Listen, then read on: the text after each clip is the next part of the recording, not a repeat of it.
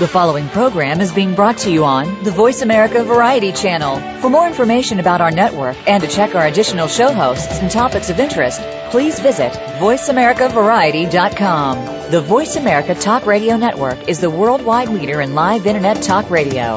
Visit voiceamerica.com. The views and ideas expressed on the following program are strictly those of the host or guests and do not necessarily reflect the views and ideas held by the Voice America Talk Radio Network, its staff, and management. Welcome to Patricia Raskin Positive Living, the program that brings you practical and inspiring principles for living more authentic, engaging, and passionate lives. Created by Patricia Raskin, a catalyst for positive change. All comments, views, and opinions are solely those of the host, guest, and callers. And now, with Patricia Raskin Positive Living, here's your host, Patricia Raskin.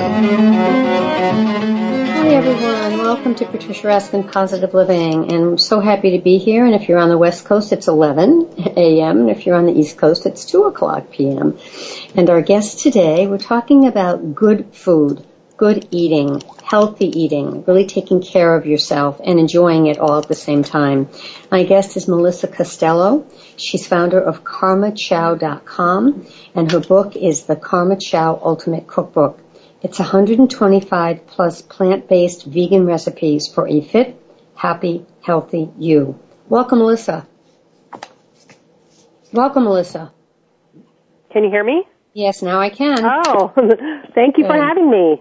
Good, good. Tell us how you got started in this whole realm of vegetarian and more specifically vegan eating. Yes, well, you know, it really started probably when I was about 19 when I first gave up red meat, and it was really more for health reasons than anything. And I had always been sick as a child, and I found that the cleaner I ate, the healthier I felt and the better I felt. So it kind of was just experimental at first. And, you know, as I kept going forward with it and cutting out certain foods in my life, especially, you know, dairy and animal products, my body just responded really well, and I just felt so much better. So you figured it out as you went along?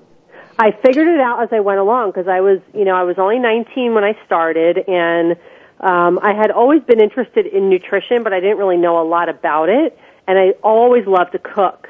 So I just kind of started getting in the kitchen more and more so I could learn how to make, you know, healthier versions of my favorite recipes. I mean, back then I was still eating chicken, and then I eventually gave that up as well, but red meat was first to go, and then it was chicken, and then dairy.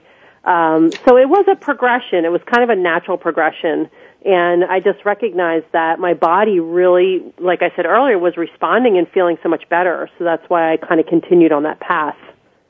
Yeah. And then how did you evolve into your company? Well, I evolved into my company about 5 years ago, and it kind of took me a while to get here. But, you know, I had been kind of seeking and searching and figuring out what I wanted to do, and I studied nutrition, and I always had my head in nutrition books and diet books and always reading about, you know, different things. And my friends always loved my food and said, you know, you should be cooking or catering or something, and I had worked in the restaurant industry for many years, and I was very clear I didn't want to own a restaurant or work in a restaurant. I kind of was done with that phase of my life. So, I mean, honestly, I started working with a business coach who was wonderful, and she kind of steered me in the direction of really coaching people and cooking for people, and so that's how I got started. And, you know, I have to say the book is really beautiful. What I really like most about it is the pictures are very inviting. You look at this food and you say, oh, I would love to eat this. Very colorful, and not difficult to make, not complex and complicated. And for a lot of people, and myself included, I can't do complicated. It's right. With my busy lifestyle, it's too much. Yeah. And so these are lovely. Well, thank you. Yeah, and that was kind of my vision with this cookbook, was to bring healthy eating in a simple way to people, because I myself, as much as I love to cook, I have a big, huge collection of cookbooks, and half of them I don't even open because they're so complicated. For me, who's a chef, you know, myself, I want simple, easy, and tasty, and that was really why I brought this cookbook forward. Yeah, I'm looking at this, and in fact, I want to make this one. This is quinoa and currant stuffed bell peppers. Oh, yeah. But, as you say, if you don't have quinoa or you don't know what it is, you can use grain, you can use rice, you can use brown rice. Exactly. And, it's different because it's got black beans, but it also has some fruit in it, some currants. So that makes it very, brings about both fruits and vegetables. Exactly, and it gives you a little bit more variety with flavor as well. Yeah, that one's really, really a great one. There's many in here. How did you find and pick your recipes? That's a big question. But how did you do? I mean, there were so many. How did you pick the ones for the book? That's a great question. I mean, I've been teaching cooking classes at Whole Foods now for over 5 years, and it really was about every time I put a recipe out, it was what people really responded to. And I've had a collection of recipes for a really, really long time, so I picked the ones that people responded to most and that were pretty much the simplest to make. And I also looked for kind of replacements for everyday comfort foods like cheeseburgers, and I have my karma burgers in there, and mac and cheese, and I wanted to have healthy replacements for those things so people can see that you can still have this in a healthy way and it still tastes good. Yeah, here's one that really appeals to me, and which I'd love to do, is the creamy tahini kale. Oh yeah, that's a really good one. Yeah, that turns people into kale converts. Yeah, I think the problem with kale for a lot of people is it's very chewy, and if it's undercooked, it's a little tougher to chew. Right. Yeah, and so many of us know kale as that, garnish on a fruit platter or whatever. That's all we've ever seen kale as. And one way to also make it less tough is by just removing the stem, which is really helpful and takes some of the bitterness away too. So that's really helpful when you're cooking kale. Right. One of the things I had asked you before the show, because I've had an issue with this, and more people, Melissa, and maybe you can address this, more and more people are having issues with gluten and with wheat. I mean, more and more, it's happened for me, and I thought I was alone, and it's rampant. I mean, there are so many people, and I know it's because of the way flour is processed today that wasn't 40 or 50 years ago. Right. But it's affecting a lot of us. We're having sinus issues, or people get stomach issues, or we break out in rashes, and so I don't know if you can address that, but I know you said that a lot of your recipes are gluten-free, and even if they're not, you will give that option. You'll say, well, you can use this flour instead of a different flour. Exactly. Yeah, I mean, definitely 90 to 95% of the recipes are gluten-free. And just like you said, gluten, the wheat has been so hybridized that our bodies really don't recognize it anymore and have such a hard time breaking it down. So it's not, like many generations ago when wheat was around and we used it to make bread and things like that, our great-great-great-grandparents, and it didn't bother them because it was it's been so hybridized now. So our bodies just can't handle it, and like you said, we get, digestive problems, skin problems, sinus, all types of things. So a lot of times people have allergies and sensitivities to gluten. They don't even know. They just kind of walk around feeling yucky all the time, and they don't, know why until they cut it out of their life and realize how much better they feel. Yeah, it's really true. Yeah. It's really true. Yeah. Now, in your cookbook, you have things like Thai lettuce wraps, soba noodles, banana chia pancakes, all cauliflower smash, Brussels sprouts, but done in different ways. Yeah.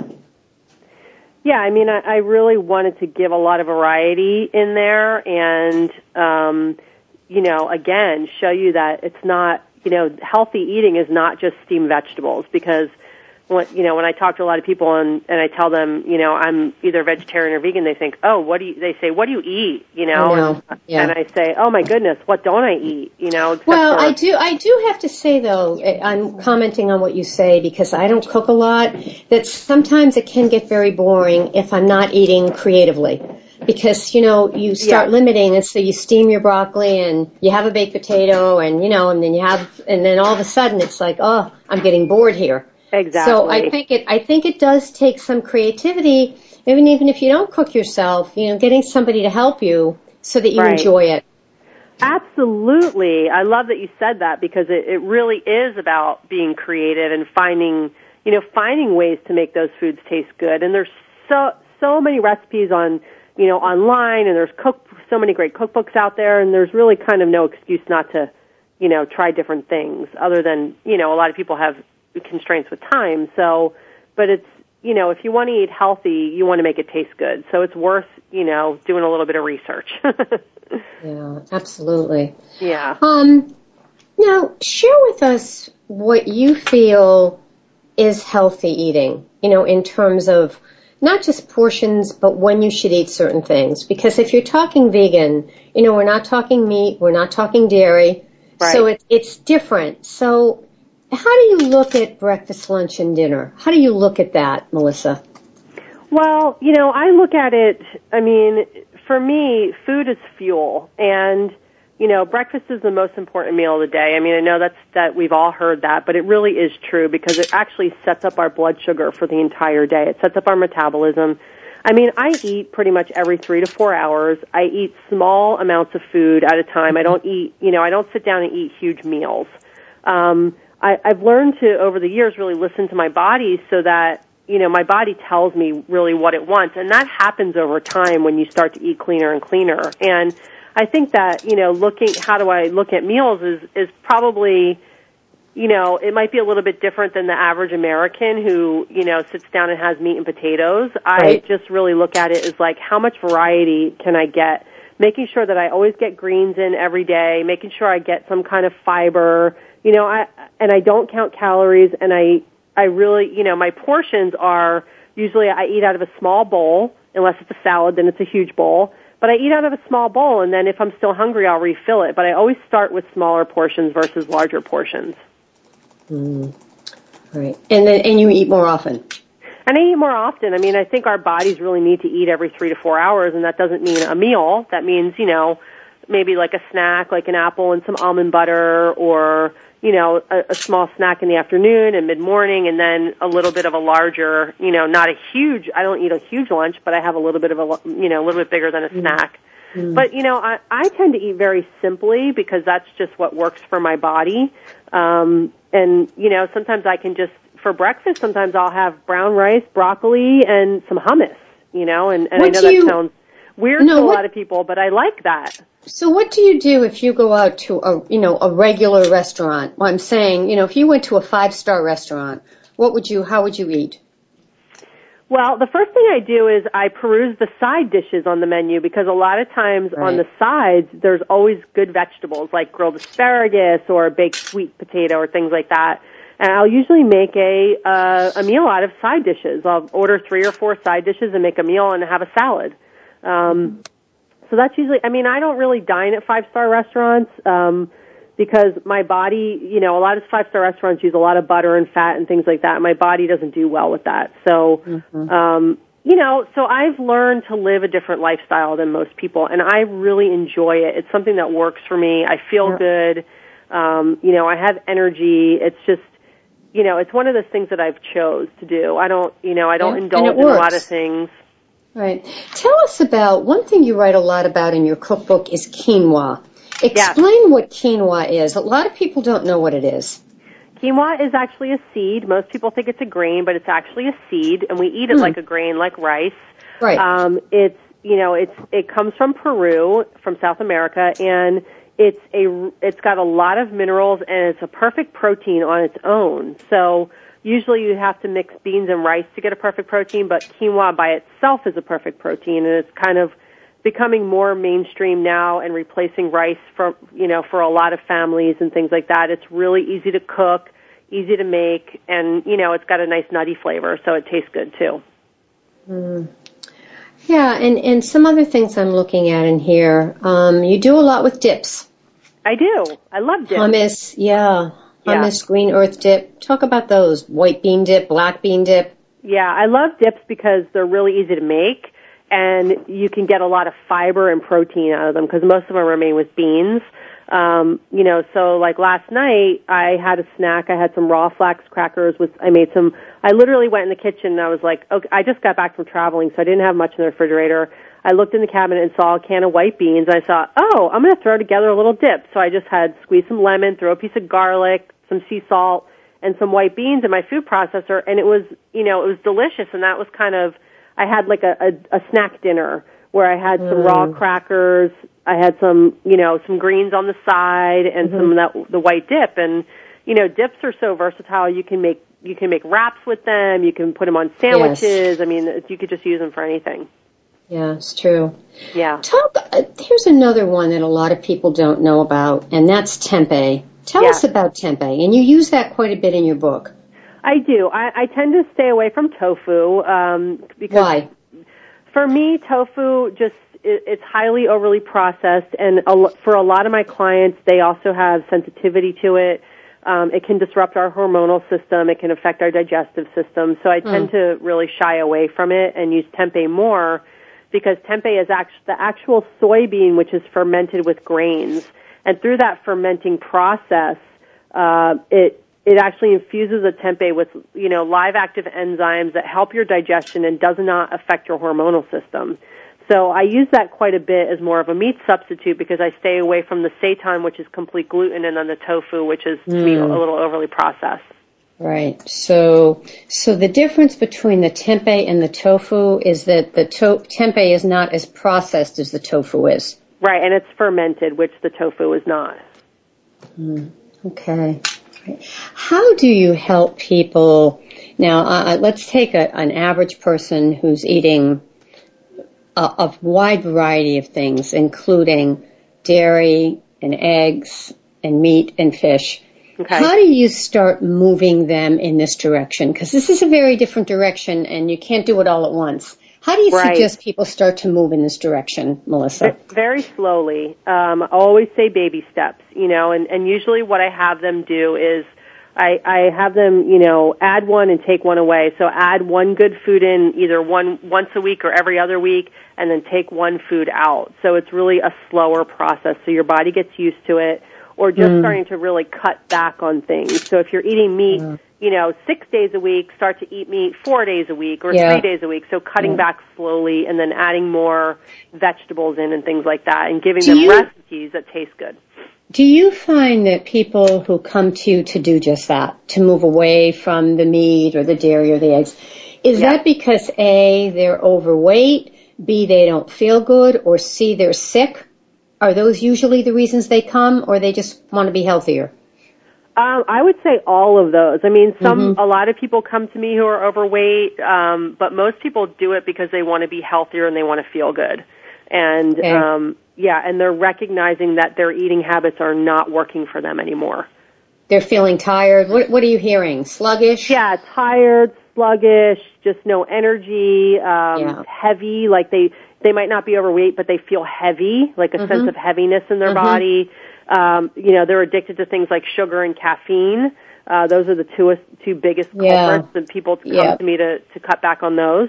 And those are big energy sappers, Yeah, I want to talk about sugar for a minute. This was either on CNN or 60 Minutes, and it was a couple of months ago, but it was someone from, I think it might have been the NIH, who actually, they've done now a clinical study. I mean, we've known for 30 years, look at the book Sugar Blues, that sugar is not good for us. Right. But what they actually now proclaim through science is that sugar is a drug, and that the way we put warnings on alcohol and tobacco, we should add sugar to that list, which is really something, because everything, and I've had friends say to me, I just love sugar. So how do you help people enjoy sweet without necessarily having sugar? Right. Well, fruit is one way, and then another way is I introduce them to lower glycemic sweeteners like maple syrup or raw honey or brown rice syrup. I'm sorry? Agave? Agave, some a little bit, but it is a fructose, so it tends to be a little bit higher on the glycemic, but because it is a processed fructose.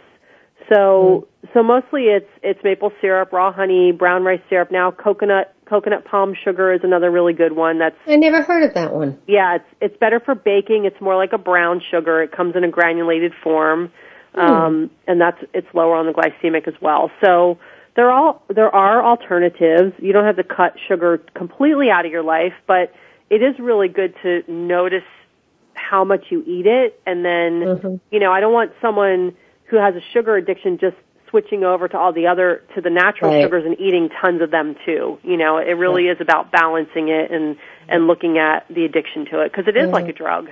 It is. Yeah. What about when we talk about gluten, people who have gluten allergies or gluten sensitivities, would you say yeast is included in that? I would not. Yeast is different, and some people have allergies to yeast as well, but yeast is a little bit different than gluten. And, there's so many different strains of yeast, excuse me, that, certain people have different allergies to like brewer's yeast, and then some people have allergies to nutritional yeast, so it just depends. Yeast is a little bit different. Yeah. So, and you can just find that, because I have found sometimes, I will have a gluten sensitivity, but I'll eat something that doesn't have any of that in it, but then I read the label and it had yeast, and I'll feel tired. So yeast can also be a culprit. Exactly, because it is an allergen, so it can be, so people can be very sensitive to it. Yeah. Before we go, tell us a little bit about glycemic. Explain that to the listeners and what they should be looking for in terms of the glycemic index. Well, the glycemic index can be found online, and it's really self-explanatory, but you want to eat foods that are low on the glycemic index, which are usually foods that are high in fibers, vegetables, things like that. Stuff that are higher on the glycemic index are things like pastries, obviously, and like white potatoes, things like that. Right. So, you want to stay on the lower part of that glycemic index to keep your blood sugar level balanced, which will actually help your metabolism work the way it's supposed to work. So it really is good to kind of follow it in some sense. All right. But also, speaking of blood sugar, when you talk about fruits, if you have too much orange juice, which is, very sweet, that can affect you too, right? You have to watch the natural sugars as well. Absolutely. And I always say, instead of orange juice, eat the orange, because you're getting the fiber, you're getting the pulp. When you're having orange juice, you're basically having concentrated sugar. So I'd rather see someone eat the orange versus drink the orange juice. Right. Okay. How can people find your book and find you, Melissa? My website is karmachow.com, KARMACHOW, and everything's on there. You could get my book on there. I run 30-day cleanses. I do a lot of nutritional coaching, and I also teach cooking classes across the country at most Whole Foods markets. So my schedule is on there, and I have a monthly newsletter as well. Great. And so when you do nutritional coaching, is that in person or is that by phone as well? It's both. If it's local to me, I'll do it in person, and if not, I'll do it over the phone. All right. Just want to let folks know, my guest has been Melissa Costello. She's a certified nutritionist and founder of Karma Chow and the creator of the Vital Life Cleanse. She's a personal chef to fitness guru Tony Horton and creator of the popular workout system P90X. And this Vital Life Cleanse, is this something that you've designed? Yes, it's something I designed. It's a 30-day food-based cleanse.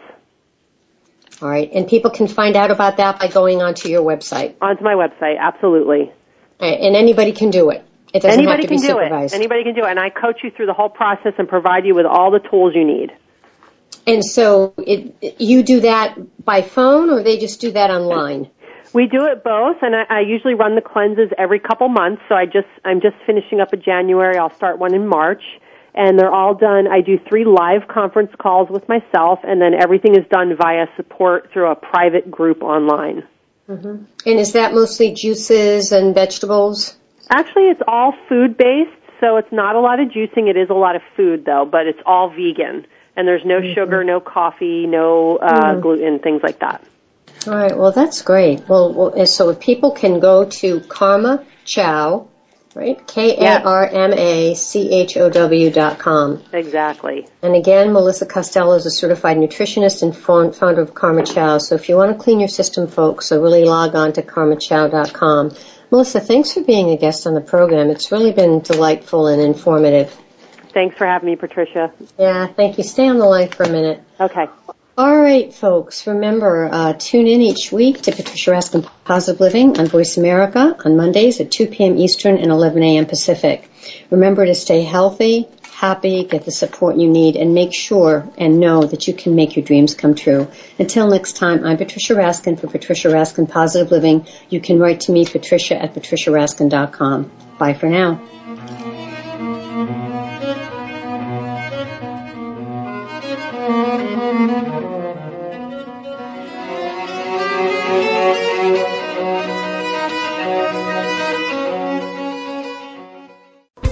Thanks again for listening to the preceding program, brought to you on the Voice America Variety Channel. For more information about our network and to check out additional show hosts and topics of interest, please visit voiceamericavariety.com. The Voice America Talk Radio Network is the worldwide leader in live Internet talk radio. Visit voiceamerica.com. The views and ideas expressed on the preceding program are strictly those of the host or guests and do not necessarily reflect the views and ideas held by the Voice America Talk Radio Network, its staff, and management.